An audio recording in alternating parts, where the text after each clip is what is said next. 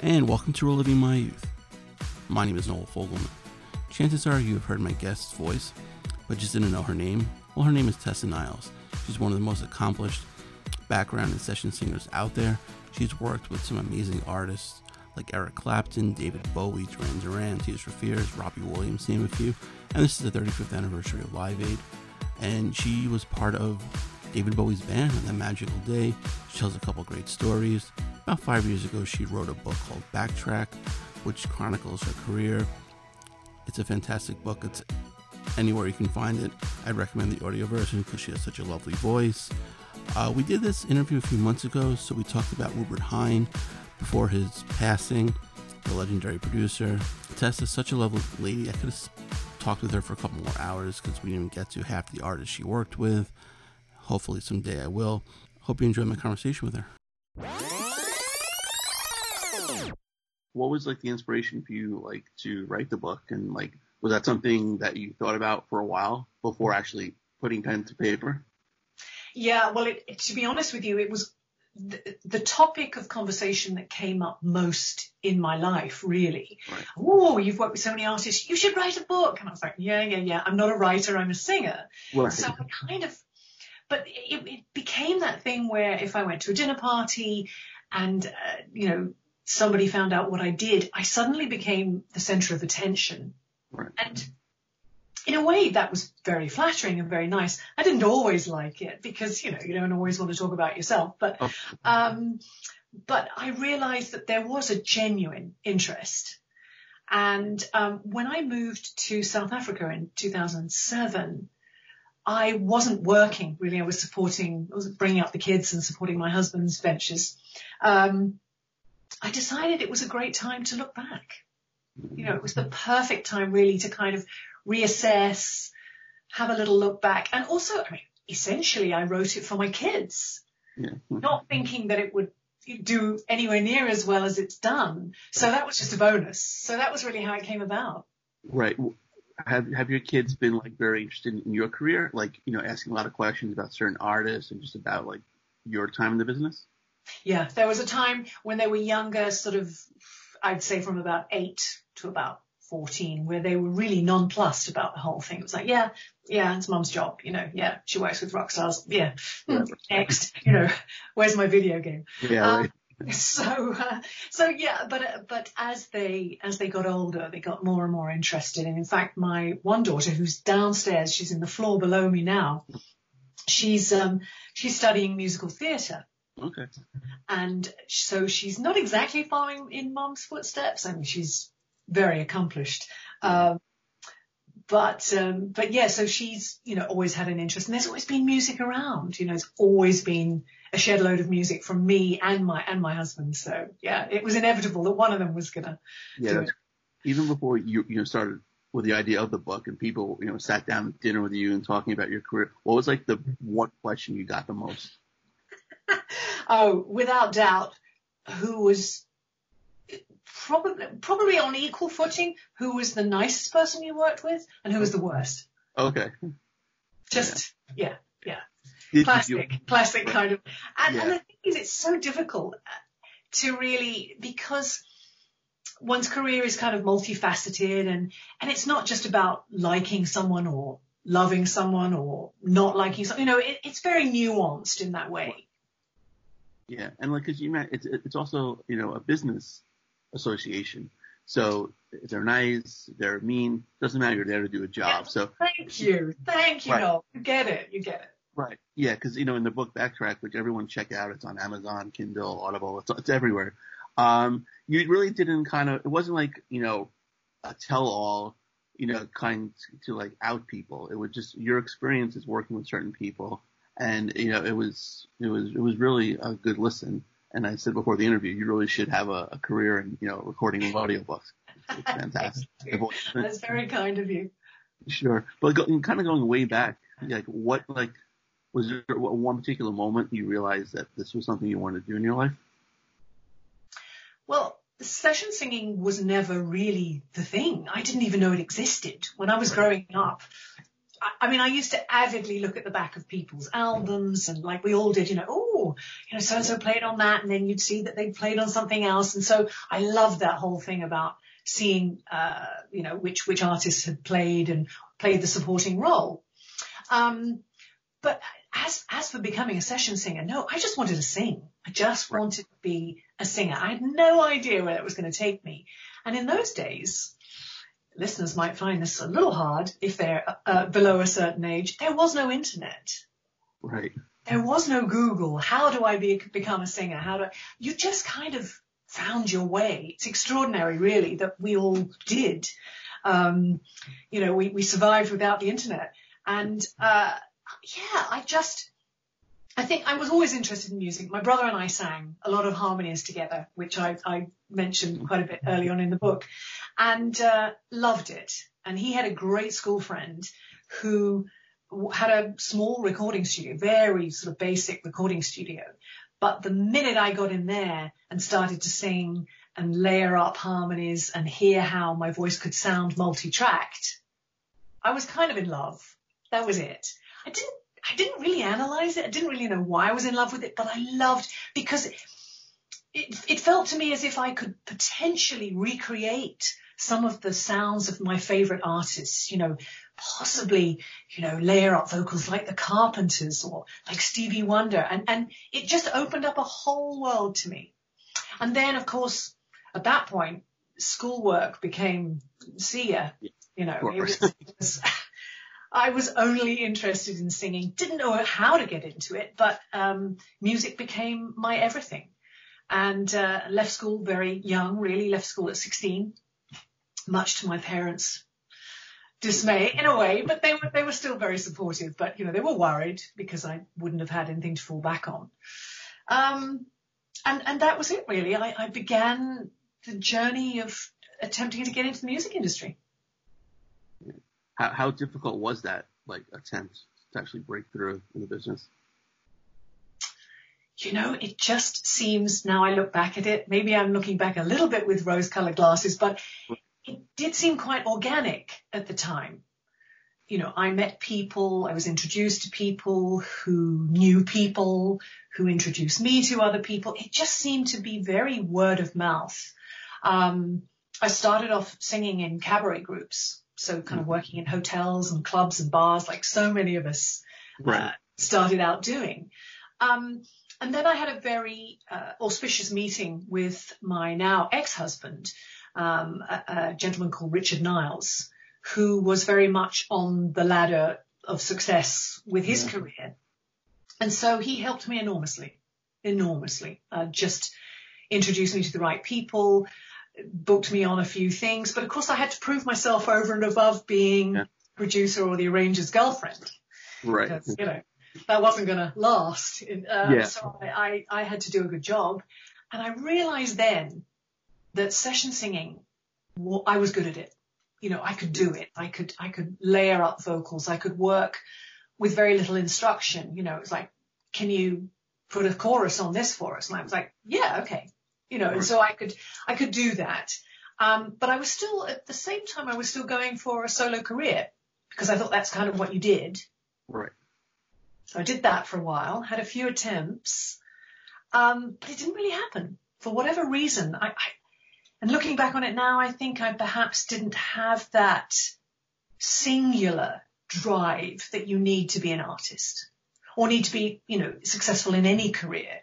You need to have that absolute singular drive that kind of push everybody else out of the way almost, and do that.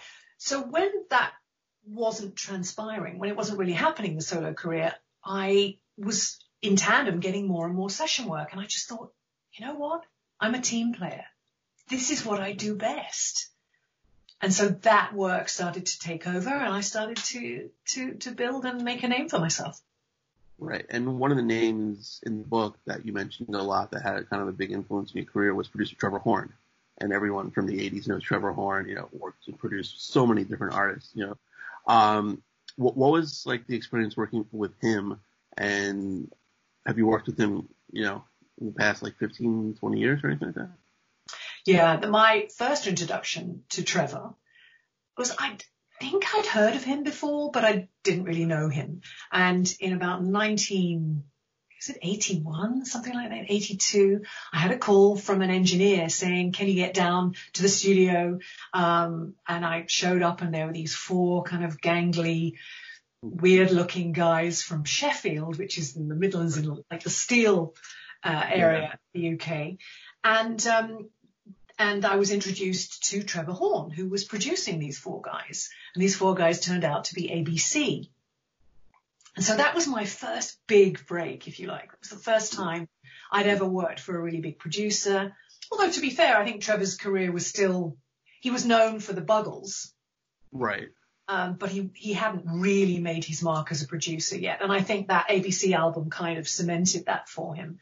So for all of us working on that particular project, it became a game changer. Right. We all did really, really well on it, and it was #1 across the world. So thanks, Trevor. Yeah, and most recently, I worked on an artist called Robbie Williams, who's not hugely well known in the US, right, but he's massive in other parts of the world, in Europe and Australia and South America. He's huge. So yeah, I did some work with Trevor on that. Right. Now, you brought up Robbie, who you worked with for a while, and he seemed like a great guy in the book and everything like that. I love the too much fun. Yeah, the ice skating story I really enjoyed in the book too. Yeah. Thank you. Yeah, but why do you think, like, because he was he had a nice career and he's still going, in the States, but not as massive, you said, in Europe. Why do you think that was the case? It's really interesting, Noel. I've thought about that many times because actually I did go to the States with Robbie, right, and as part of the band to try and break America. I think largely they didn't really get him. He didn't have a massive following to begin with because over here he'd been in a band called Take That. Right. Since I think he was 16 years old or something. So we on this side of the pond had this massive history with Robbie coming up through this boy band thing, a little bit like a Justin Timberlake kind of situation. Of course. And then when he emerged as a solo artist, we all had this kind of great fondness and history for him, whereas the US didn't perhaps. And maybe that's why he didn't take. Yeah, no, that's a great point because we had our own, like you mentioned, Justin Timberlake, we had our own boy bands here. So I guess, they're oversaturated with boy bands. So I guess, why have another, Exactly. Yeah. And he's really quirky too, Robbie. He's very he can be irreverent. He can be a little risque. He can be a little bit bonkers. And I'm not sure that, if you hadn't had that history with him before, that it was going to kind of go over. Right. And you mentioned, ABC and the Let's Kind of Love album, which was fantastic. You mentioned there were kind of 4 gangly guys, and as I guess the 80s moved on, you would think of Martin Fry, lead singer of ABC, really cool, the cool suits and everything like that. Did you see kind of that transformation like in him? Yeah, very much so. I mean, I always remember Trevor talking about Martin Fry as one of the greatest lyricists he'd ever heard in pop because he wasn't strictly writing about love all the time. He just he was very poetic. And of course, those lyrics and that music coupled with Trevor's use of strings, orchestras, was quite radical. Hadn't really been done before. So it just hit at that right time. Yeah. Right. And that song, off of Let's Kind of Love, Date Stamp. Great song. Written on that sand, looking for the girl that meets supply with demand. Love has no guarantee. Yes, I'm date stamp. Promising eternity. Guess I'll fade away. Even without pedigree. Yes, I'm date stamp. Love has no guarantee. That heart's on display as that heart's off the rails. Ship in the harbor with wind in its sails. Chain of love inside the chains don't go. Chain of love and exchange it. Is monsieur un connoisseur or just short-changed? Off the record, custom fit, it all seems the same. Look but don't touch in paradise. Don't let them catch you, damaging the merchandise. Has no guarantee. Yes, I'm dancing. Promising eternity.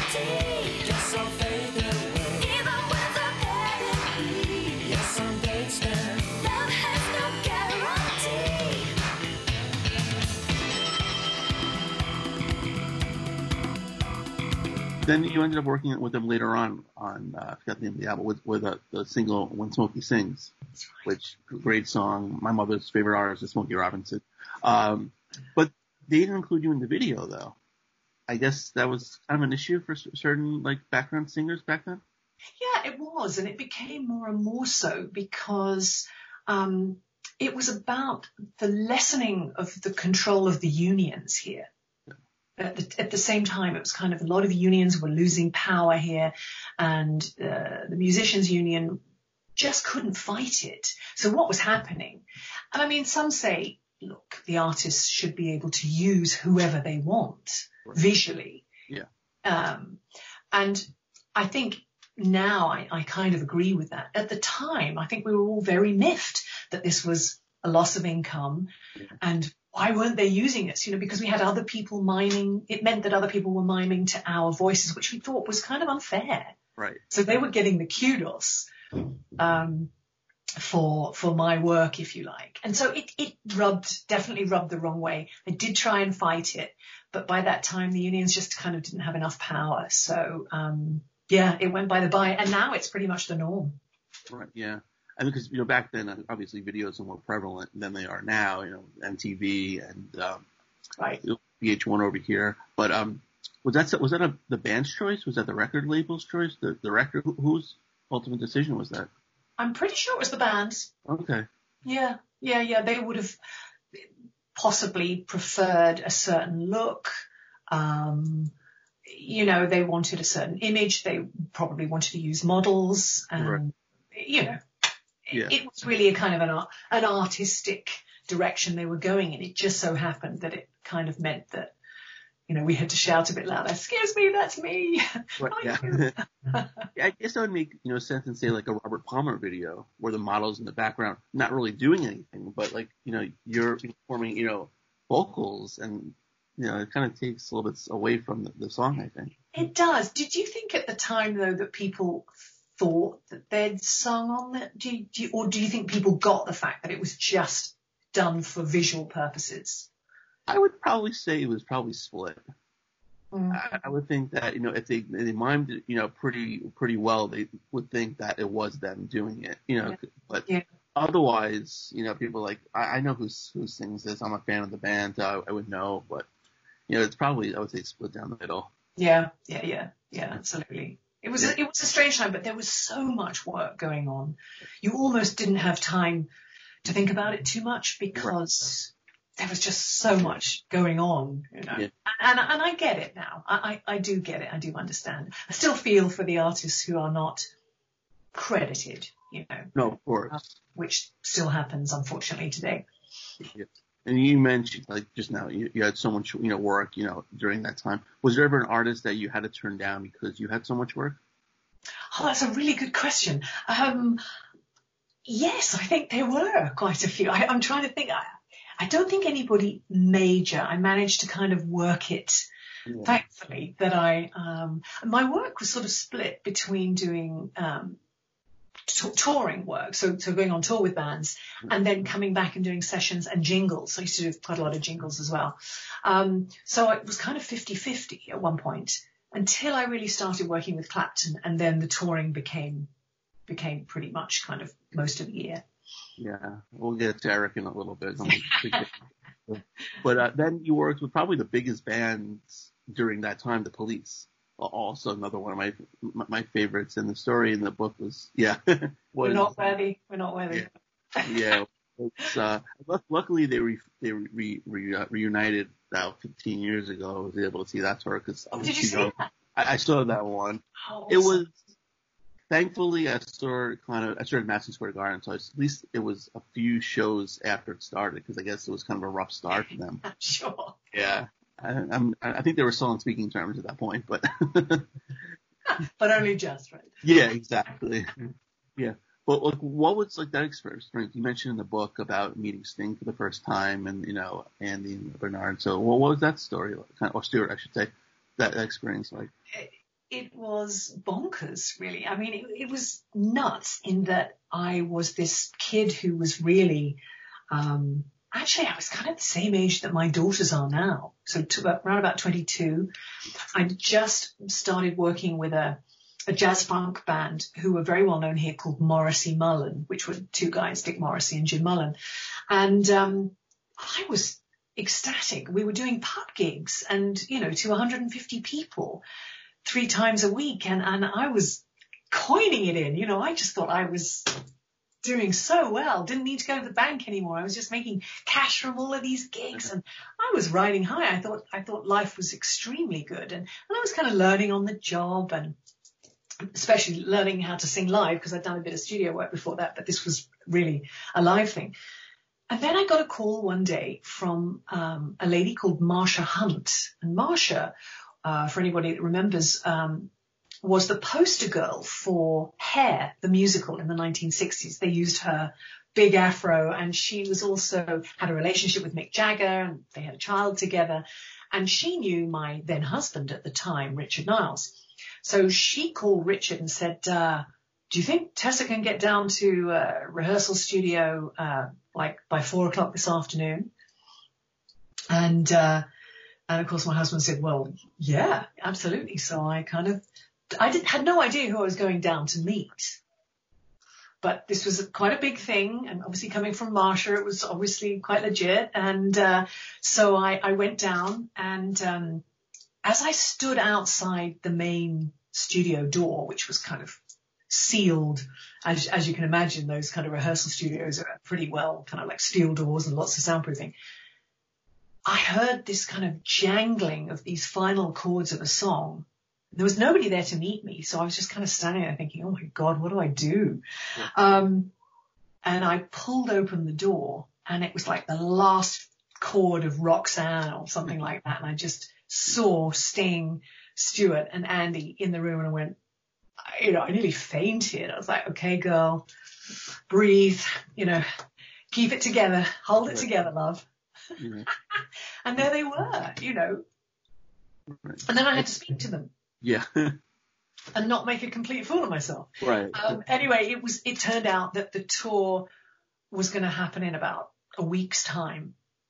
And Sting was worried about his voice. He was worried about losing his voice on tour because it was a really big tour. It was the Synchronicity tour. And at the time, I had no idea it was going to be their last tour. Right. But they were riding high. They were #1 in the charts with Every Breath You Take. And this was going to be a massive tour. And so I sort of introduced myself to the three of them very uncomfortably. I was, really awkward thing. There was no one there to introduce me, and I kind of just had to introduce myself. And then from that, Sting said, well, look, can you come to my house and just have a little bit of a sing? I don't know whether it was like tomorrow or the next day or whatever. And I was like, yeah, absolutely. So that's what happened. So then I went up to Sting's house. And there was a little story attached to him playing Every Breath for me on the piano, and the two other singers that were there also. Shall I tell that story? Oh, Well, yeah. So we were standing around the piano in Sting's very lovely home in North London, and so this was really an audition. I mean, it wasn't called an audition, but to all intents and purposes, it was an audition. Right. So at some point, Sting was kind of playing Every Breath, and we were working out the vocals and singing along. And then at some point, for some reason, I decided I needed to chirp in with a comment. Mm. And I said, love this. It's so great. It just reminds me of that kind of country music kind of voicing thing going on in the background. And Sting just stopped playing. And there was like dead silence. And I thought, I better get my coat. This is like, I've really said the wrong thing. He really doesn't like what I've said. He doesn't like the reference to country music. And I just, my poor colleagues, who were standing there with me probably wished they'd been underneath the piano at this point. And then the silence broke and Sting just threw back his head and just howled with laughter. And he said, oh, don't mind me, Pat. He said, come on, pack your bags. We're going on tour. So I was like, oh my God. And that was it. And then 5 days later, we were on tour. And it was my first tour. So it was baptism by fire. Wow. Was that your first trip to America as well? No, I'd actually been to America a few times. Well, my first husband was American. Okay. And I had also been on holiday to the States as a kid. We had a big family holiday when I was about 12, and we went to California. So I'd been a couple of times. Been a few times, yeah. But nothing like this. This was like, ooh. Right. But it seemed like it was difficult, right? Performing all the songs because he wanted a certain way. And yeah. Sting sings in a particular way. He doesn't use a lot of vibrato when he sings. And if you think about songs like Roxanne, you don't have to put on the red light. It was all very much at the top of his register, full tilt. There was no sort of softness there. It was all very, very strong singing, which was probably one of the reasons he wanted some backup singers so that he didn't have to push quite as hard as he normally did, or that he could potentially lay back sometimes. So apart from the fact that we had to learn almost the entire Police catalogue in about 5 days, which was not easy, because we didn't know what songs they were actually going to choose until we arrived in the States and started to rehearse properly. So we had to learn a ton of songs, and then we had to sing without vibrato, which is definitely a difficult skill. I wouldn't recommend it. The singers use vibrato very often to keep their voices soft and flexible, and it helps them not strain. So our directive from Sting was no vibrato, and sing kind of like Sting. Wow. Was that the first time you had to perform with that vibrato? Yeah. Wow. Yeah. Okay. I'd never heard of it before. I've done it since. A lot of artists actually either don't like it or they don't use it themselves. So I've done it many times, but that was the first. And live, it's particularly difficult because you're singing so hard. At least in the studio, you can take a break between songs. Otherwise, you have like 10 seconds between songs. Yeah. What was the most difficult song to perform on the tour? I think actually Synchronicity was quite hard to sing live. Mm-hmm. There's a video of it. If you go onto YouTube, there's a video of the Synchronicity tour. Right. And that one, because it was the opening song as well, so there was no nice lead into it. It was like, boom. Yeah. So that was right. On that tour, did they kind of keep the set list the same to make it, or did they change it up for a show? No, it was pretty much the same. I mean, occasionally they would add things. Right. And occasionally we'd all whine and moan about, why don't you do da-da-da-da? Right. Sing, no, hate that song, not doing it. There were certain songs he didn't want to do, but largely it was the same set, yeah. Okay.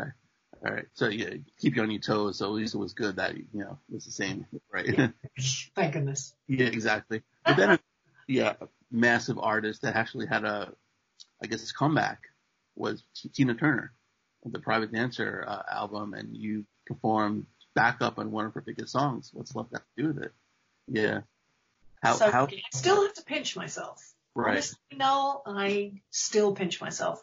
If I'm shopping in the supermarket or, in the car and it comes on, I'm like, oh my goodness. Mm-hmm. And I didn't do a lot of singing on it.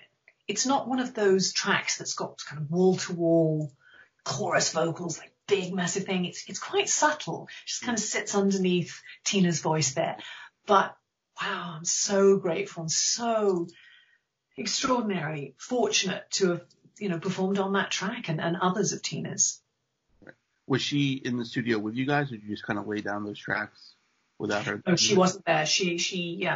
I only met her when we were recording Simply the Best. Okay. And she was like this energy field. She just, she was explosive, just as you would imagine her to be. Just had this incredible energy. So that was the only time I met her, because very often, I know that Noel, and your listeners probably know as well, the tracks are put together separately, if you like. The musicians come in and they do their sometimes things are recorded live, but very often it's the guitar player will go in and he'll play his parts down, or they'll do the rhythm section first and then they'll get into overdubs. So I was always, there was one producer called Chris Kimsey who produced the Stones, who used to say that when I came in, he was very sweet. He'd say it was like sprinkling fairy dust on the track, because they'd be living with all the, these tracks for weeks and weeks, if not months. And then the female singers would come in and just kind of sprinkle their little harmony magic on the track. Yeah. But, so what's love got to do with it? Tina wasn't there. Oh, okay. The minute I heard it, I just, it was just undeniable, this hypnotic kind of groove thing going on. And then when the vocals were pulled up, I was like, well, if this isn't a hit, I'll eat my hat. Right. Oh, and it was. So you didn't have to eat there. That was a good one.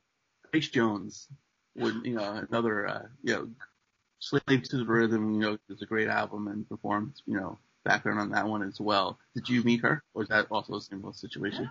Didn't meet Grace. No, it's kind of weird now I think about it. Our lives are so interlinked, and yet we haven't met. So it's a bit strange in that way. But I was just listening to Slave to the Rhythm again, similar kind of thing. I'm certainly not all over it. Yeah. But it's interesting how producers, they really choose. You might do a ton of vocals when you're actually recording. Right. They might listen to it in the mix and just handpick a few spots, and that's the magic that they create, is knowing where to use it and where not to. Right. Exactly. Were there any particular producers that you didn't like working with before, I should say? There was one time, and it would be wrong of me to mention any names, but there was one time where I didn't quite get what the producer was doing. He was just so leaving it to me to come up with everything. And it often worked like that. There were kind of two different types of producers. Some that knew exactly what they wanted, so they would give you full instruction and you just carried that out with very little kind of creativity on your part. And I was more than happy to do that because the producer knew what he wanted. So, I was fine with that, absolutely fine with that. But then you'd work with the producers who kind of were expecting you to come up to do that work. Yeah. Sometimes that meant almost that you were writing aspects of it. Not that you got co-writer's credit, but, that was the nature of it. And I was okay with that. Well, one of the biggest concerts still to date is Live Aid. And it just probably more in the limelight now with the Bohemian Rhapsody movie with Queen and Freddie Mercury. That was the best part of that movie, the last 20 minutes. And you worked with David Bowie, who obviously is one of the best artists of all time, and you were kind of contributed to the set list. You suggested you play Rebel Rebel. Was that your favorite song? It was my absolute favorite period of his music. And I guess I must have been at school, and my maiden name is Webb. And so at school I was, the kids would call me Webble Webble.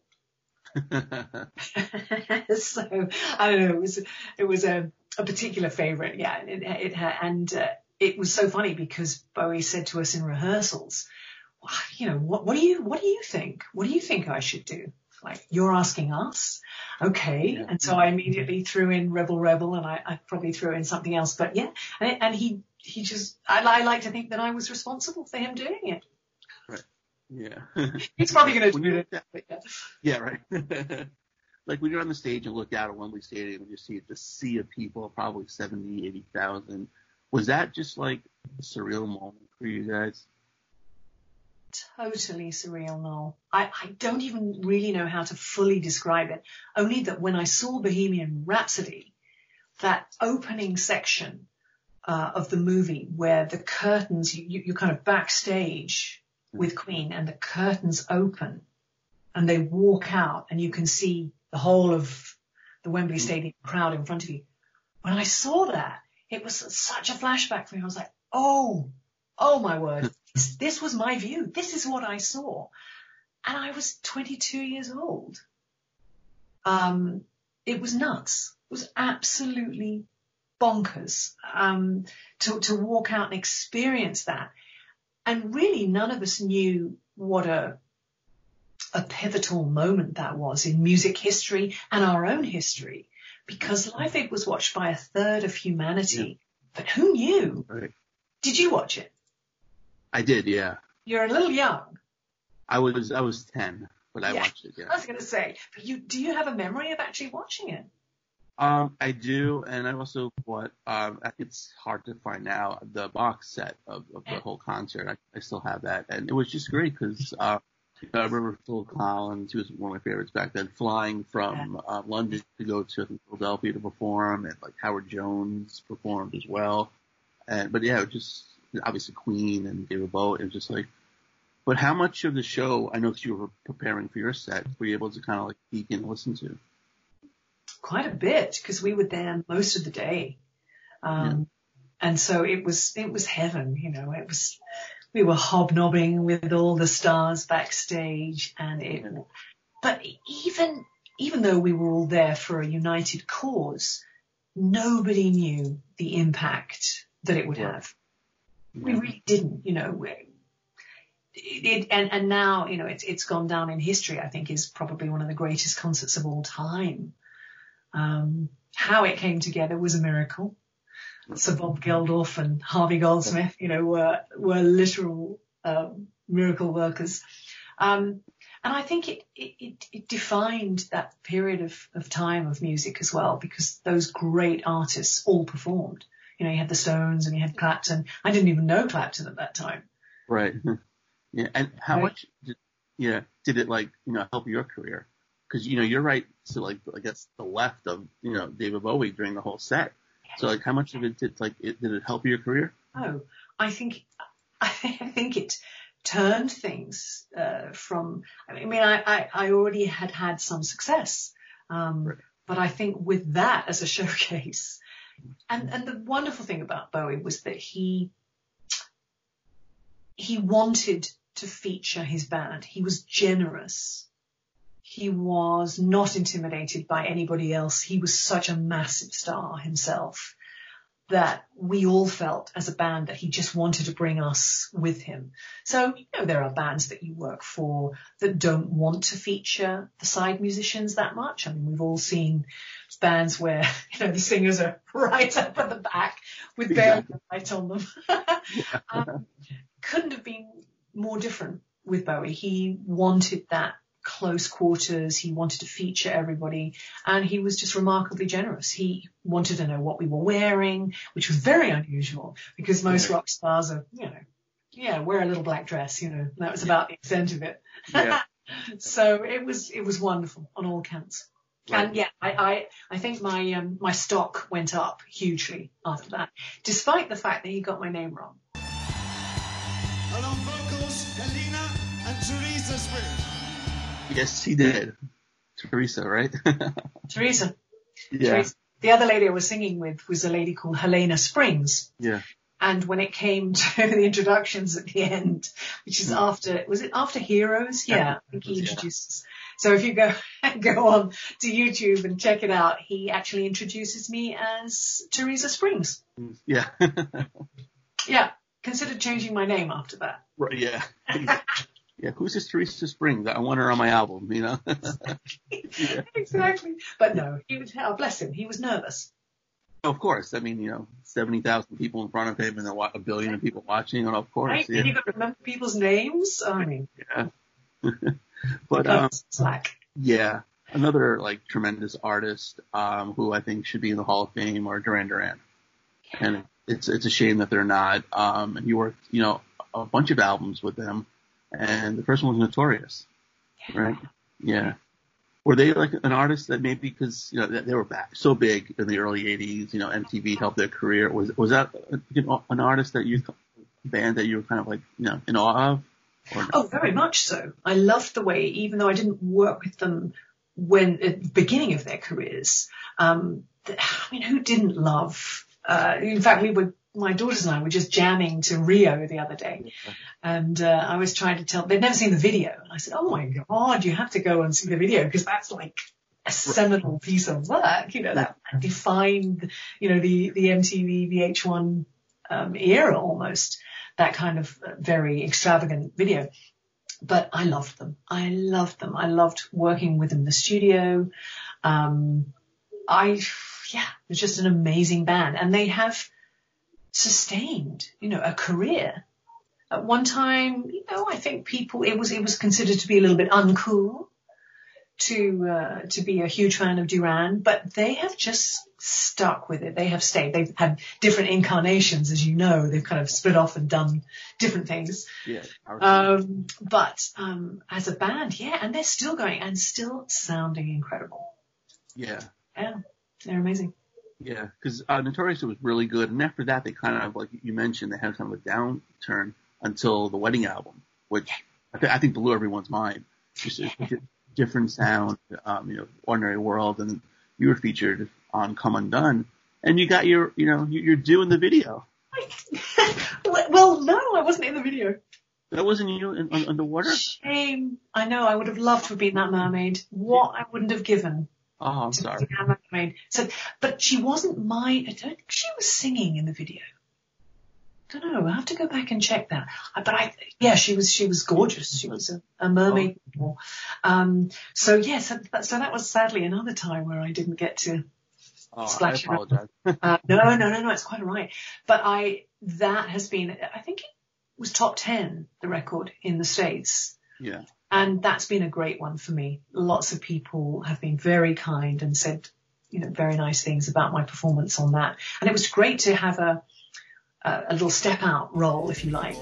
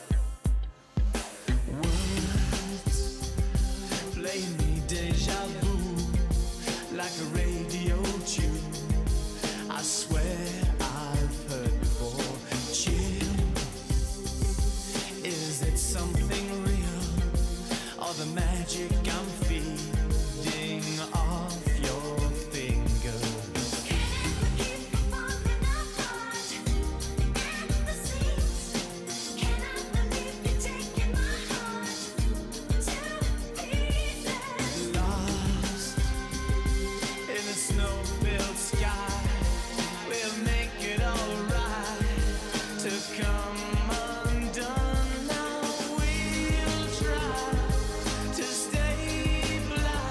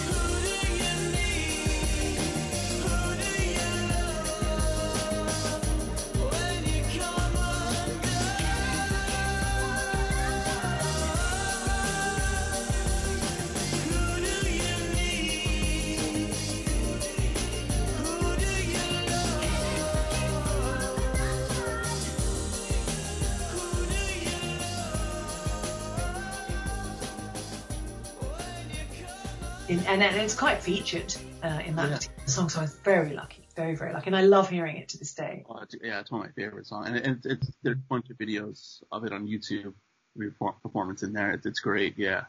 Yeah, thank you. Thank you. I also loved Ordinary World. I didn't sing on it, but I just thought that was a magnificent single, and it really kind of brought them back.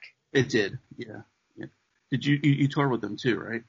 I did. We did some crazy gigs. I remember we opened the Hard Rock Hotel in Vegas. Oh, yeah. That was, I mean, they really are the ultimate party band. Right. They were just so much fun. Too much fun, actually. Right. Yeah, way too much fun. They were party central. I had a ball with them. It was great. No, that's great. Yeah. But, some of the stories obviously are featured in Backtrack. So I don't want to, I want people to read the books. I don't want to have to go through every story here. Thank you. No, thank you. Yeah. But my all-time favorite band is Tears for Fears. And, they're like a kind of a mysterious band. They're not the traditional band where they have to put up album after album. I don't really you can't really put them in like a class. I don't feel they weren't like a synth pop band, but you worked on probably one of the most toughest albums for them, Seeds of Love, following, Songs of the Big Chair, and was their last album for quite some time together. Did you kind of sense a strain between Noel and Kurt during that time? I knew there was a strain between them because largely the work that I did on the album was with Roland. Right.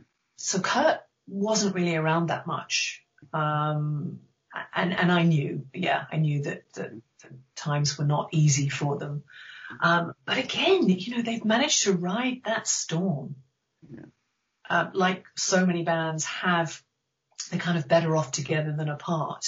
Yeah. I understand the notion of wanting to do things separately, and you almost grow up with these people, and you think, well, what is it going to be like kind of doing some solo stuff, and then you realize maybe not as good as when we're together. But I adored working for them, absolutely adored it. And I recently had spent some time with Chris Hughes, who produced the album, and he was telling me some lovely stories attached to it. But it was risky for them too, because they brought in Alita Adams, which was a genius. It was, yeah. Who knew that? I mean, that story about Alita being a singer in a nightclub and then absolutely falling in love with her when they were just on tour, and they saw her performing in a bar, and they said to her, next time we go on tour, you're coming with. And she was like, yeah, right. Yeah. Yeah. And sure, that's going to happen. And then like 2 or 3 years later, they took her on tour. And so the album was really, it's so interesting how they developed and evolved from that kind of 80s electronica sound, which I was never a huge fan of. I've got to be honest. Those really, really early ones that they had didn't really kind of do it for me. But then when they started to think, had things like Everybody Wants to Rule the World and Mad World, I was like, oh, okay, all right, these guys are serious. And then as soon as I began working with them, they're extraordinary. Yeah, because you're featured on Year of the Night.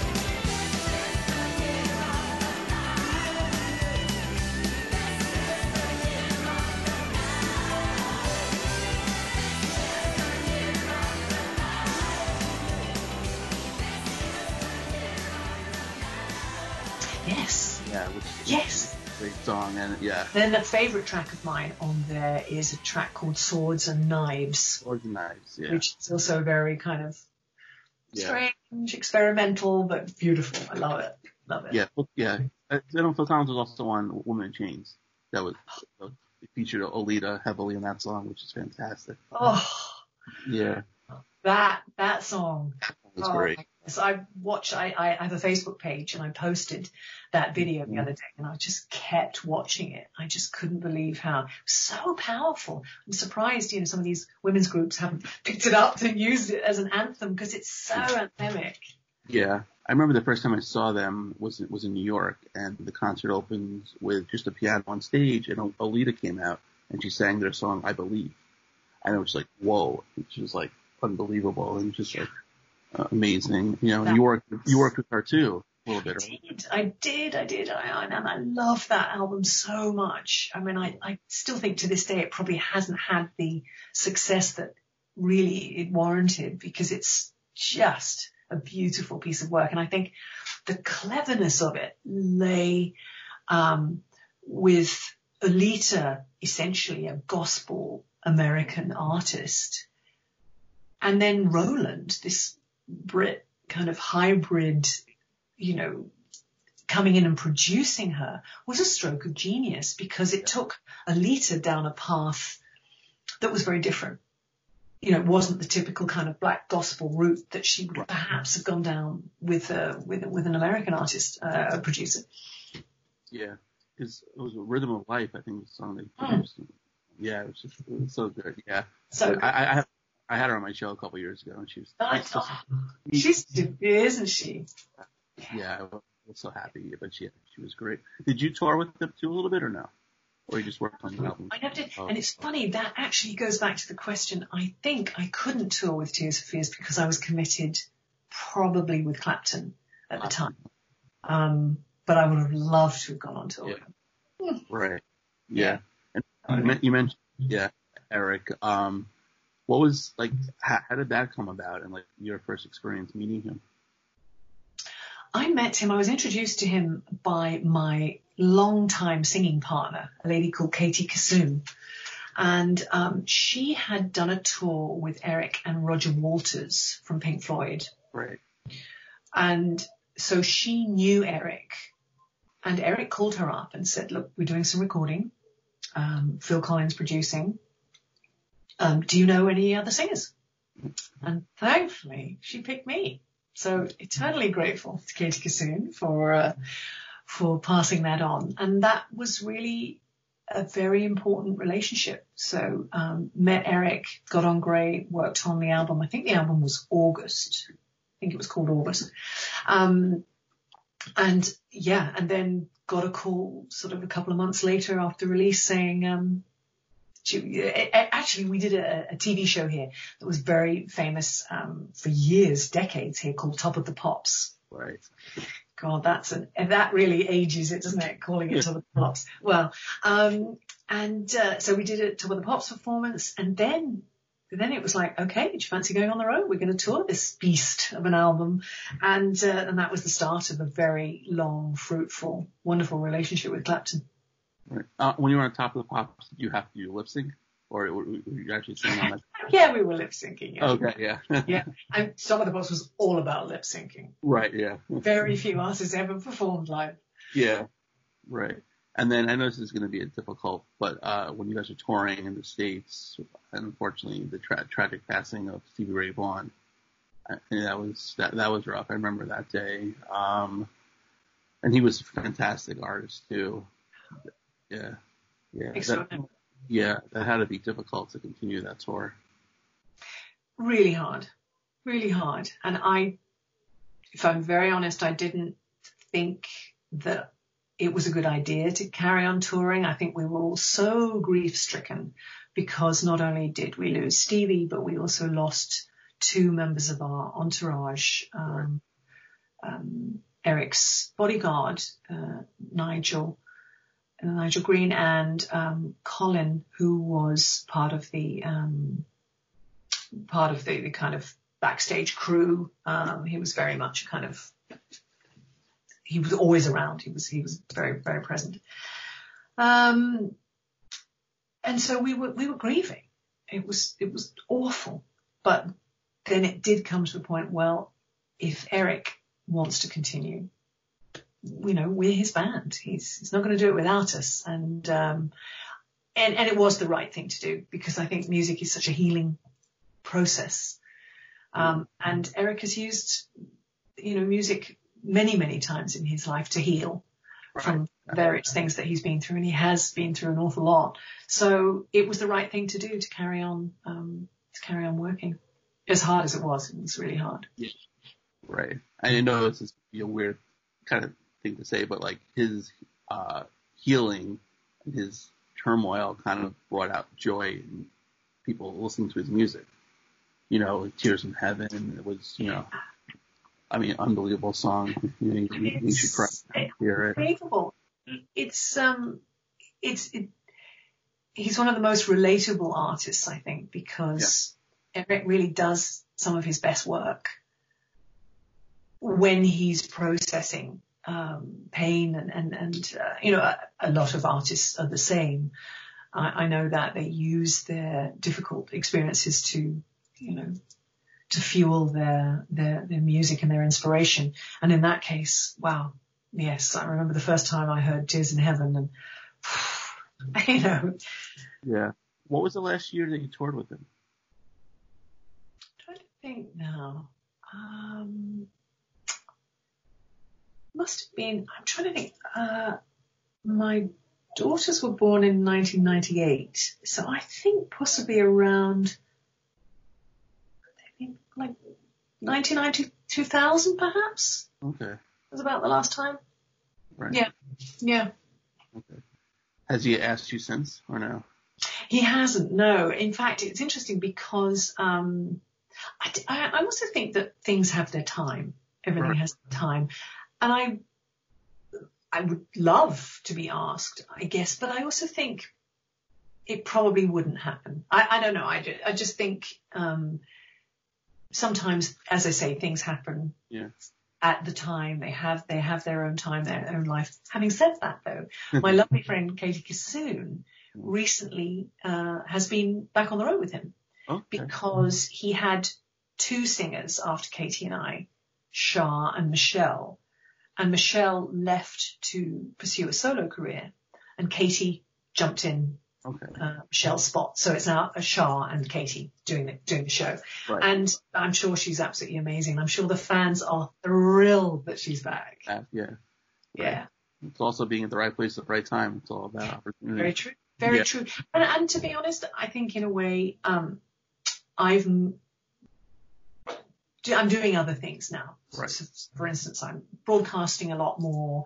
I do a radio spot. I wrote a book. And so in a way, my career has, changed direction. Yeah. Shall we say. Yeah. So I don't know how I'd feel about sort of packing my bag and going on the road now at the grand age that I am. I kind of like being at home. Not in this situation, but yeah.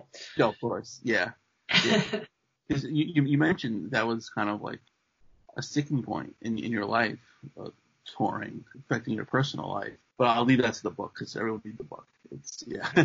But a couple of artists at Skate Club, and I had Trevor Steele on, and you did Wild Wild West. She's so mean, I don't care. I love her eyes and her wild, wild hair. Dance to the beat that we like best. Heading for the 90s, living in the wild, wild west. The wild, wild west.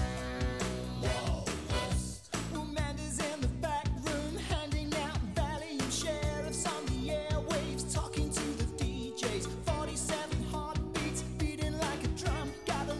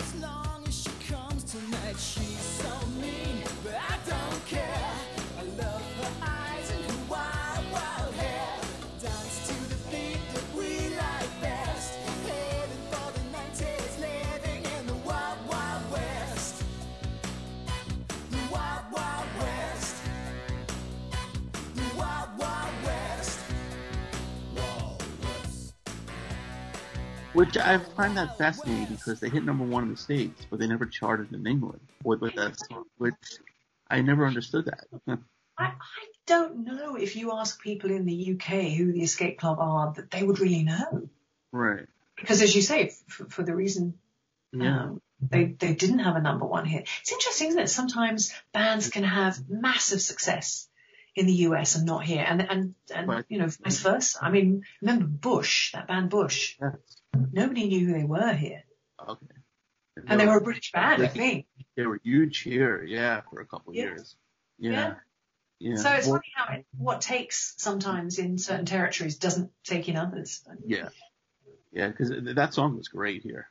I really, really enjoyed it. I had Trevor on also a couple years ago, and I think, I think US he's back. or UK?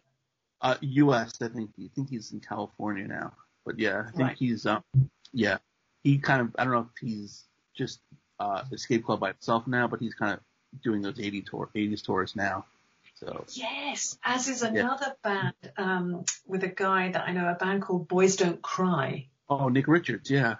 Yeah, exactly. So they do that, and Nick's based in California. Have you spoken to Nick? I had Nick on. Nick, he has some great stories. He's a guy, isn't he? Yeah. Yeah, because he told a lot of stories about the Méjean Rouge studio. Exactly. Yes, that's right.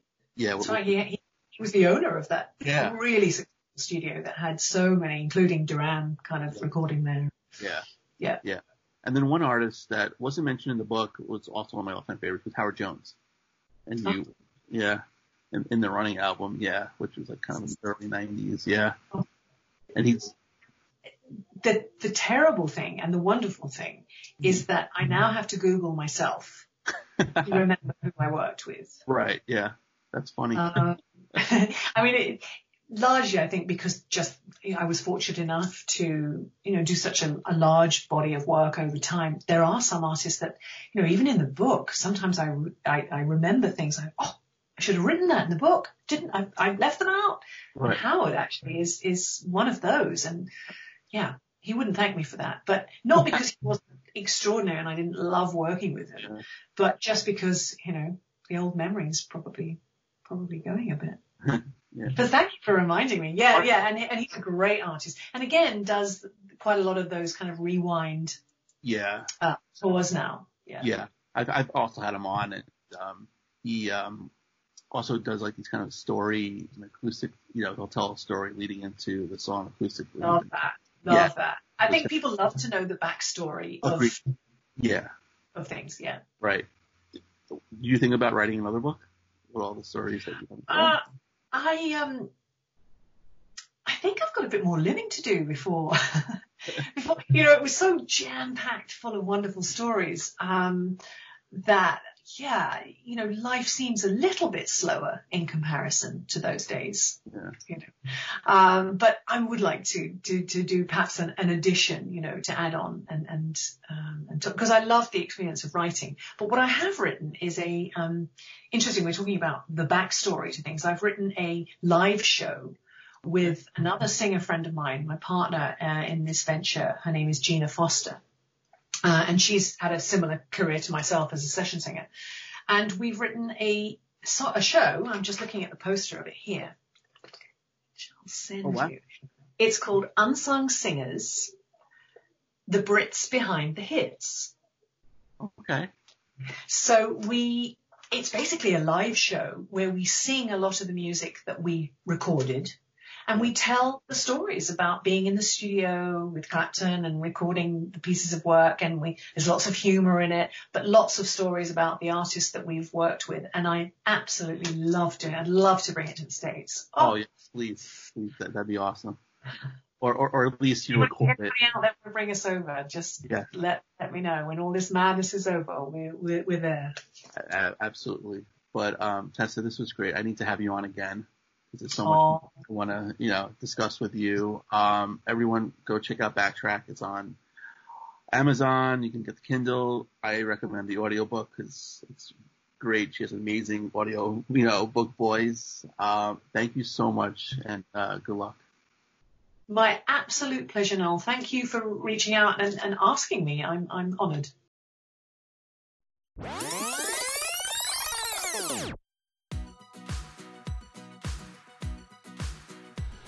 And a special thanks to Tessa for joining me today. Go check out her book, Backtrack. It's everywhere you can find a book. The audio version is great because she has such a great voice, like I said in the open. Check it out. Some great stories that we didn't even touch upon during this interview. Like I said, we can talk for hours with her. If you want to follow her on Twitter, she's at Tessa Niles 1, the number 1. And if you have a guest suggestion, you can hit me up on Twitter at @theFirstNote19 or like the page Reliving My Youth on Facebook. Go to iTunes, check out all the past episodes we've had. While you're there, please rate and review the show. Don't have iTunes, not a problem. It shows on SoundCloud. It's also on Podbean. A new episode comes out every Wednesday, sometimes Thursday like this week. And we'll see you next week.